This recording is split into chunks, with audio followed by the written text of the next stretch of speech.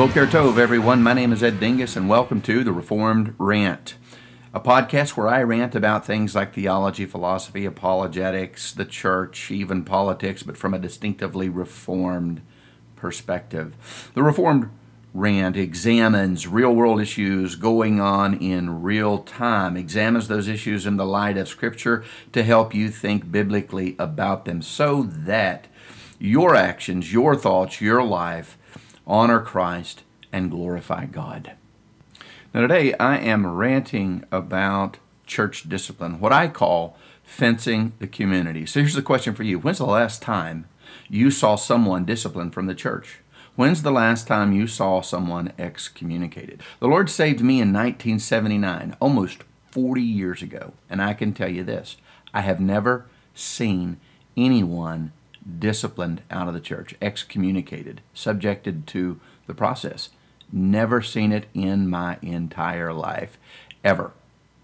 Okay, so that's what we're talking about today. Ask yourself another question. Why do the churches avoid this practice? It is basic practice. So let's jump into the program. I want to start with Matthew chapter 18. And verse 15. So if you have your Bible, turn over there. I'm going to read that, and then we're going to step through actually the process of how this is supposed to work. Matthew chapter 18, beginning with verse 15. I'm reading from the New American Standard Version. So Jesus says this, "If your brother sins, go and show him his fault in private. In private. If he listens to you, you have won your brother.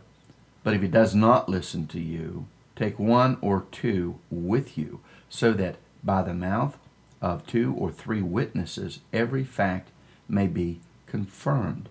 If he refuses to listen to them, tell it to the church. And if he refuses to listen even to the church, let him be to you as a Gentile and a tax collector. Truly I say to you, whatever you bind on earth shall have been bound in heaven, and whatever you loose on earth shall have been loosed in heaven." So I'm going to stop there at verse 18. Step 1, if you see your brother sin, confront the sin. All right. This is a problem just in and of itself in the churches, isn't it? Number 1, we're not involved in each other's lives. That's a problem. There's really no discipleship training, no discipleship relationships going on in the churches. Certainly none that are officially blessed and formally managed by leadership in the Christian churches. This is a real problem with the concept of fencing the community. It's a problem with the concept of church discipline. It's a problem with the idea of a covenant community top to bottom. So, if your brother sins, you as a believer, if we talk about love in 2019 all the time, if you're going to love your brother, you must confront the sin. Okay? That's second, step 2. When you do confront the sin, Jesus says, keep it private. Go to him in private. Okay? Now let's suppose he listens. If he listens, everything's fine. You don't go any further. You don't talk to anyone about it. You don't share it with anyone. You don't defame your brother. You don't damage your brother's reputation publicly. There's a reason Jesus said go in private. If he doesn't listen to you, you take 2 or 3 witnesses. These 2 or 3 witnesses understand that this brother has admitted to an act that is actually sin. You take 2 or 3 witnesses. If he listens, great, you have won your brother. You take it no further. You don't share it with anyone else outside that circle, and the process is done. You have obeyed God, and you have loved your brother.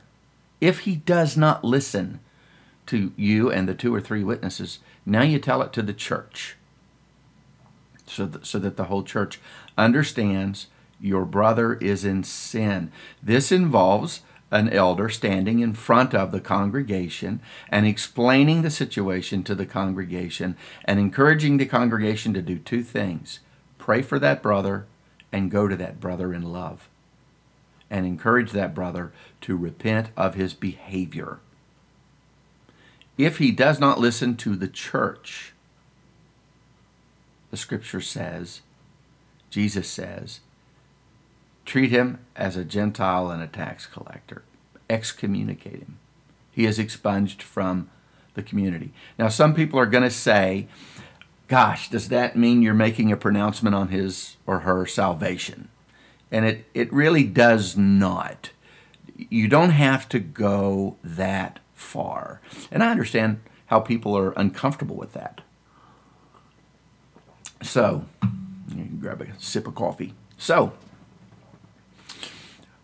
what you simply say, the message that you're conveying, is that I really, brother or sister, whomever, I really have no good reason to accept your profession of faith in Christ. You haven't evidenced genuine faith at this point, and I cannot in good conscience treat you like you have. That would be playing the hypocrite on my part. Okay?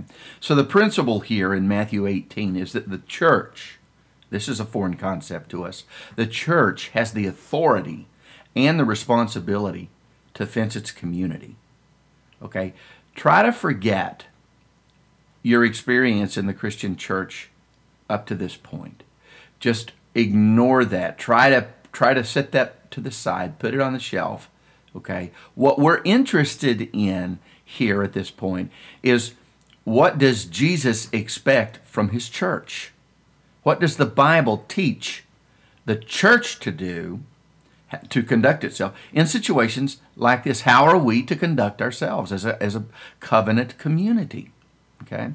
We also have a situation, I want to take you over to 2 Thessalonians 3, 14, 15, where we have a brother who refuses. Paul says, if any brother refuses to obey the instructions in this letter or by this letter, then the church should react to that. The church should not ignore that brother's behavior. And this is what we're used to doing in modern American society in our churches. We ignore it. We treat it as if it isn't our business. And then we want to turn around and say we're giving food to the hungry and loving people. Well, look, I'm sorry. Feeding somebody a hot dog is not necessary. It's not loving somebody. It's a good act. It's a good deed. It's something that we should do. Give the person the gospel at the same time. But we're talking about a brother whose soul is in trouble here, who is in jeopardy.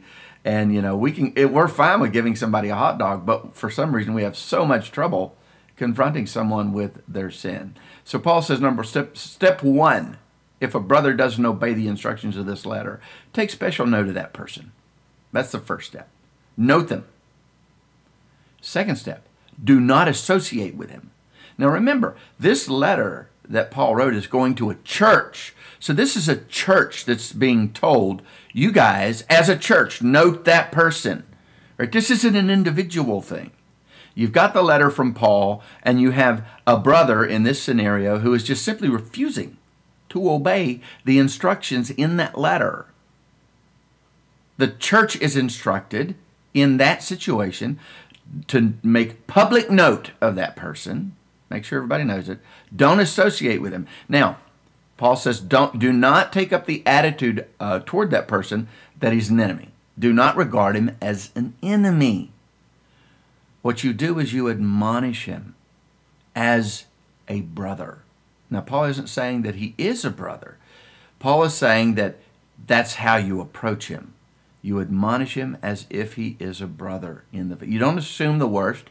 You assume the best until, you go back to Matthew 18, this brother has proven that he is not what you thought he was. So you start off in 2 Thessalonians with noting that person, not associating with that person, regarding him as a brother and admonishing him. And you look at Matthew 18, you couple Matthew 18 with 2 Thessalonians here, chapter 3. If he refuses to listen to the church, now you're back to the excommunication piece. Now, in 2 Thessalonians 3:6, Paul says it this way, we command you, brethren, in the name of our Lord Jesus Christ, that you keep away from every brother who leads an unruly life and not according to the tradition which you received from us. An unruly life can be either moral in how you're conducting yourself, how you're living your life, and it can also be in what you're confessing and embracing to be true Christian belief. If you're a person who denies the resurrection of Jesus Christ, that would fit into the category of leading an unruly life. If you're a Christian who is going out and getting drunk and engaging in sexual immorality, that would be classified as an unruly life. The church is commanded to keep away from everyone who professes Christ and who lives that way. Okay? Now, let's move to 1 Corinthians chapter 5. This is a very popular passage. Everyone knows about this passage. You have a man in 1 Corinthians chapter 5 who is involved in an immoral, incestuous relationship. All right? And instead of mourning, the Corinthians were kind of boasting, bragging, rejoicing that they had all this freedom. So it was clearly an abuse of grace. If you go back to Romans 6 and read that chapter, make a note of that. Chase these texts that I'm giving you. Now, step 1, Paul told this church to mourn. He tells the Corinthians to mourn. Okay, this man is engaged in something that is vile. Even among unbelievers, they don't do this. They know better. Their moral compass is more squared away than the moral compass of this man who is involved in an incestuous relationship, it seems, with his stepmother. Step 2, do not associate with a brother if he is an immoral person. Don't associate with him. So Paul is not saying you don't associate with unbelievers. All unbelievers are immoral. All unbelievers, to varying degrees, are depraved. This is a professing Christian. There's a difference between the children of God and the children of the devil. The children of God are not unregenerate. They are not filled with all sorts of unrighteousness.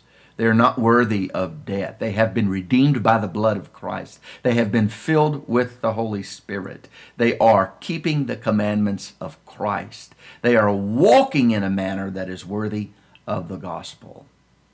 That's the aim of the covenant community. That's the aim of the believer. Step 3, remove the wicked man from among you, Paul tells the Corinthian church. Don't ignore it. Don't wink at it.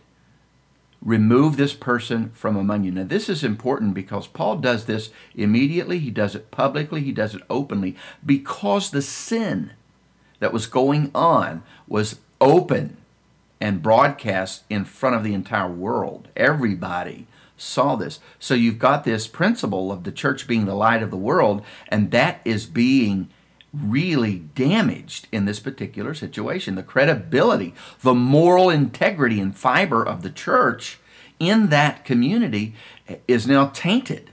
And Paul urges the Corinthians to take immediate action and remove the man from among them. And the principle here is to purge the leaven from the body. The covenant community cannot allow diseases into the body of Christ. The body of Christ, if you're going to love the church, if you're going to love the body of Christ, you have to care about both its doctrinal purity and its moral purity. And if you don't care about those things, then you don't love the body of Christ. We have all these people today in the churches running around talking about love, love, love, love, love. They're talking about a kind of love that has been embraced by them and given to them from the American culture, from American society. This is an emotional, kind of experiential sort of feeling kind of love. This is not the biblical kind of love that we see going on in Greco-Roman times when Jesus and the apostles walked in that part of the world. The kind of love that Jesus talks about, the kind of love that the apostles talk about, is a profound, deep, meaningful love that takes action, that actually drills into these issues with the goal of helping those people who are caught up in these sorts of life events. False doctrine, damnable doctrine, heretical doctrine, heterodoxy, immorality of all kinds. The body of Christ loves those people, and it demonstrates that love not by tolerating their immorality, not by tolerating their false doctrine, but by correcting it, right? Now, here's the principle, guys. The sign of genuine faith, the sign that a believer really loves God, the sign that a person is a real believer, is that it may not be immediate, but eventually, as they are confronted with their sin, whether it's a moral failing or a confessional doctrinal failing, they will repent. You see, as a Reformed theologian, I confess the doctrine of perseverance. Doesn't mean that we won't have lapses or trips, but it does mean that if we have genuine faith, when we fall into error, when we lapse, when we trip, the Holy Spirit will bring that to our attention. He is faithful to do that. He will do that. And He uses the body of Christ and brings to bear Scripture on the situation and changes my conduct and pricks my heart and makes me miserable until I have come to my senses and repented of my failing, whatever it might be. And we can have full faith and confidence in the Holy Spirit, in the Word of God, that this is how it works. But if the person is an unbeliever, you don't want them in the covenant community. You don't want to fill your community with unbelievers, and yet that the churches are filled with false converts, people who are living immoral lives, people who are confessing beliefs that are outright heresy, pastors who are living immoral lives, who are preaching and teaching outright heresy, who are caught up in all of the nonsense that's going on out there today, and the church stands by and lets it happen. And when it does that, it is in direct disobedience to the teachings and the commandments of Scripture. When you refuse to excommunicate, when you refuse to discipline, you oppose God. Now, we come to another text. I want to shift gears over to 2 John 9 through 11. All right. The scenario is, again, false teachers going beyond the teaching of Christ. Right? Here's what John says. If someone brings such a teaching to you, going beyond the teaching of Christ which you have received, John says, do not receive him into your house. Second, do not even give him a greeting. This is more of a formal kind of a greeting where the idea is that you are publicly okay with this person as a brother in Christ. John says don't do it. An example of this would be if I had a conference on a particular topic and I invited someone like Benny Hinn, who is an outright heretic, a charlatan among charlatans, and I invite him in, or I invite him into my church, or I do things, I conduct myself in a way that sends the signal to other people that I endorse Benny Hinn as a brother in Christ. If I do that, know this, I have disobeyed the inspired text of 2 John 9 through 11, and that is a serious matter. I am in disobedience to that Scripture.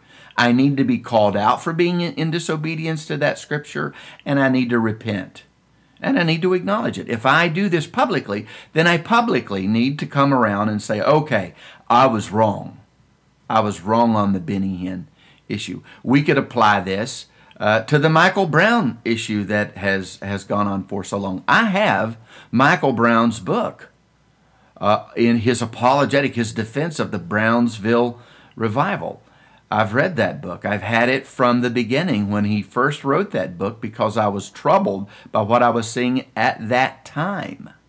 So it is in my library. And so far as I know, Michael Brown has never repented of writing that book and of the things that he claims in that book. And that's a real problem. So those people who point that out to say that you need to watch your behavior when it comes to guys like Michael Brown are raising very legitimate issues. They're not being unbiblical whatsoever. They are actually being biblical. They're actually being loving. They're actually doing what the Scriptures command us to do. And there is nothing unloving. There's nothing pugnacious. There's nothing wrong about that. Now you could be nasty about it if you wanted to. So there's a right way to do this, and there's a wrong way to do it. But certainly, whether or not we do it is not an option if you care about obedience. Right? Now let's shift gears and travel back into the Old Testament. We had fencing the community going on in the Old Covenant community of Israel, in the theocracy. Okay, adultery. What would happen if if two people got caught in adultery? They were put to death. Deuteronomy 22:22. Purge the evil from Israel.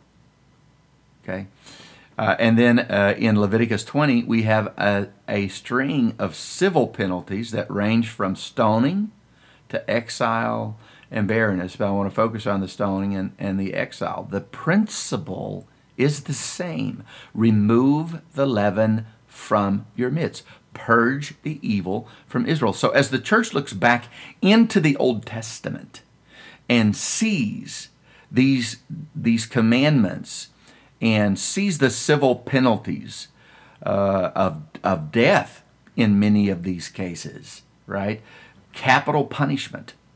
You stone the adulterers. You stone the homosexuals. You stone those people who are engaging in sexual immorality and who are violating the commandments of God.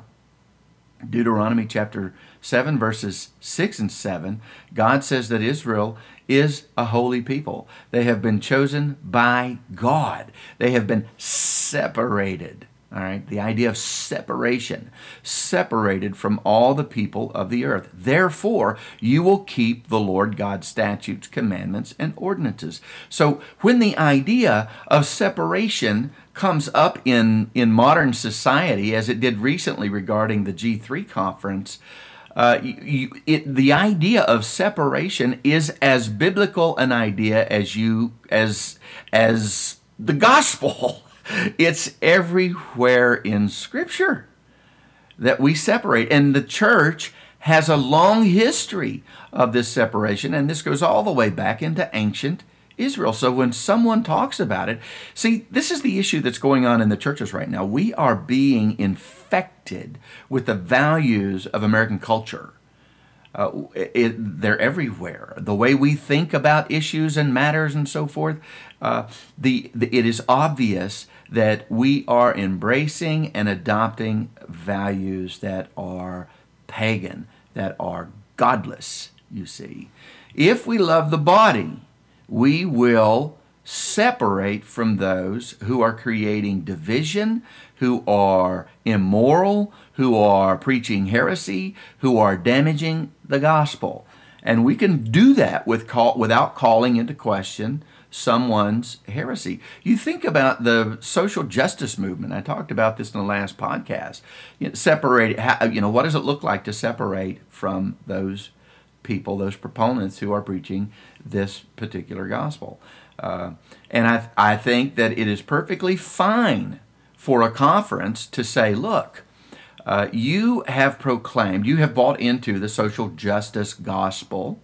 You have written several articles that advocate for a number of elements that are in that particular ideology. And because of that, we think it best not to have you at this conference because we are concerned about the direction in which you are going. Now, if an individual, let's say someone like a Mark Dever or a Russell Moore or a Tim Keller or Matt Chandler, if enough leaders do this with these kinds of, we'll call them celebrity pastors, which is really regrettable and unfortunate.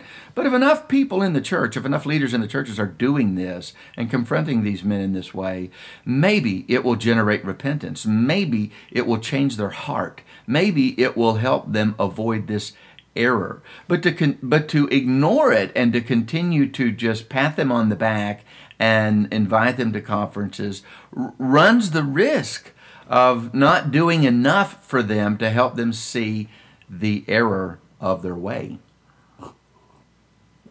And that is really a challenge. Another sip of coffee. That is really a challenge. Now, I'm not going to say, okay, so I may as well just say this. I am not comfortable telling John MacArthur or Phil Johnson or the G3 conference who to have at the conference, who not to have at the conference. I have a personal opinion. I have a personal preference.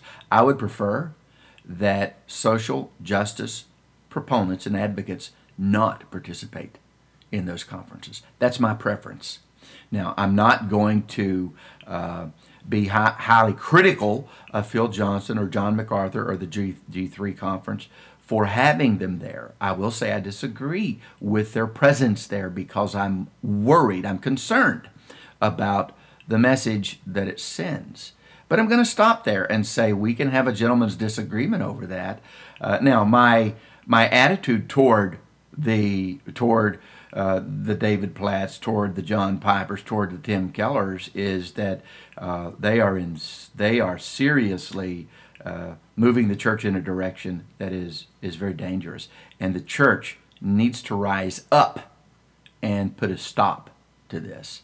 It's that plain and simple. And one of the ways you do that is you say, okay, I'm not going to recommend your books any longer, and I'm not going to invite you to conferences. I'm going to delink you from my church's website. And when I come across this issue in my church and I'm preaching, I'm going to mention names and let people know that you are no longer a reliable source when it comes to these particular topics because of the recent changes you've had in your teaching and preaching and your ideology. That's how we do that. All right, so let's go back even further on fencing the community from Deuteronomy. Let's now go back into Genesis. Adam and Eve rebel against God. This is the scenario. Adam and Eve rebel against God. What happens? God curses them. God is gracious. He curses them. He separates himself from them, yet he clothes them. So he makes provision for them.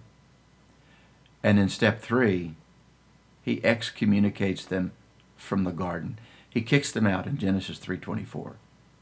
And then he fences off the garden, fences off the tree of life.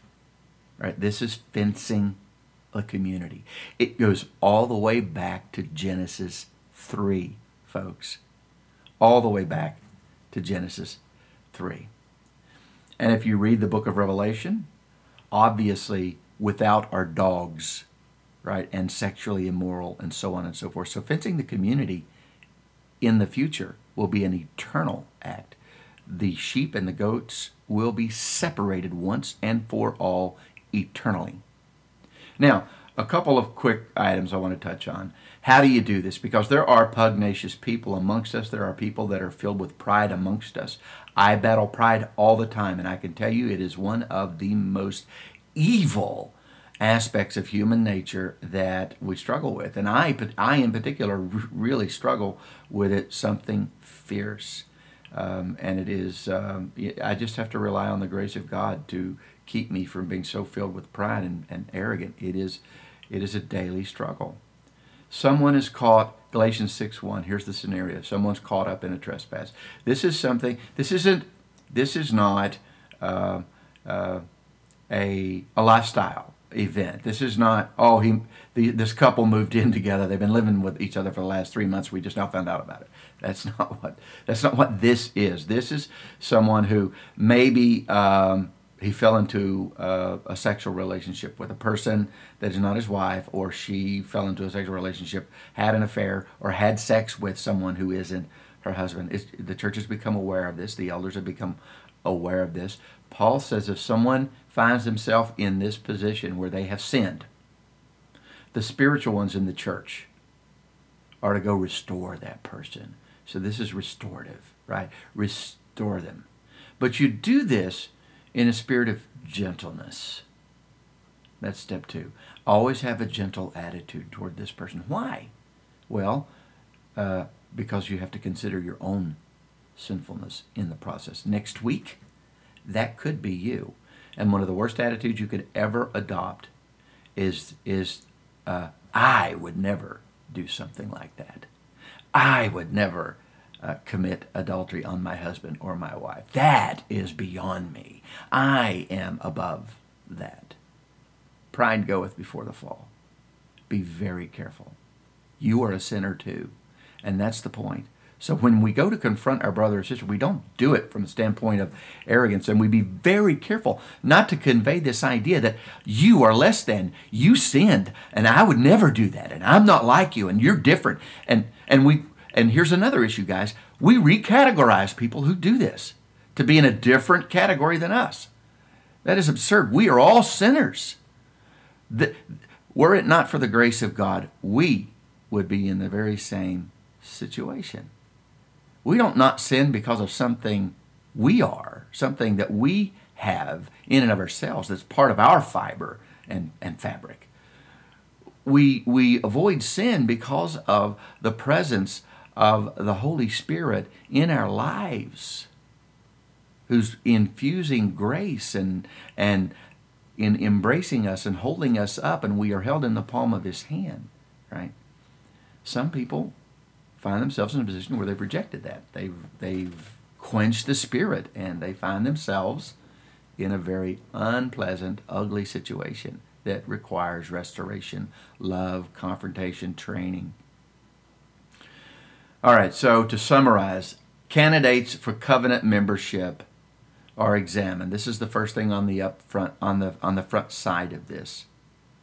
You have to make sure that those people who are coming into your covenant community have been examined via interviews.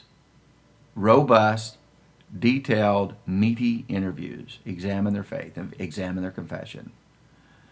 Okay. Second, to confront somebody, you have to be sure that they really sinned. This can't be speculation. It has to the sin has to be obvious. You have to see it with clarity. There's no question mark about this. And you go to them and you talk. You confront them. Excommunication, third. Excommunication is not for, let's say, the sin of sexual immorality or any other sin like that. Say you've got a couple living together in your church and they're refusing to repent.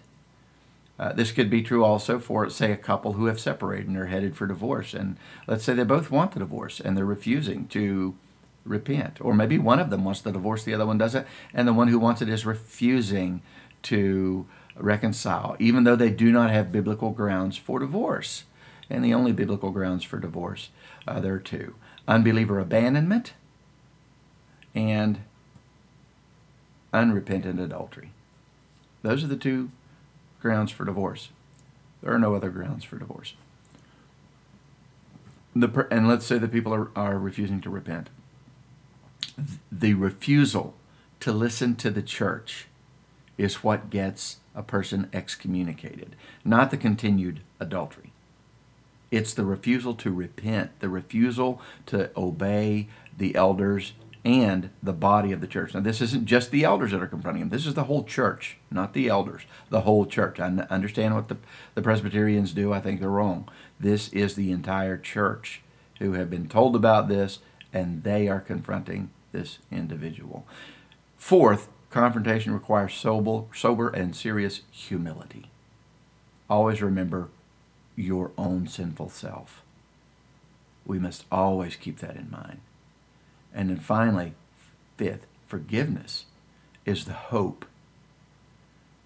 Purity is the goal. You want the individual to be restored, forgiven, that's your hope. At a minimum, purity is the goal. If they repent, you have achieved purity. If they don't, you must excommunicate them, and you have purified the body. Right? That is the point. I hope that you've benefited from something I've said here today. If you have any questions, by all means, the podcast is over on Reformed Reasons. You feel free to leave a comment. Feel free to ask questions. And until I rant again, shalom.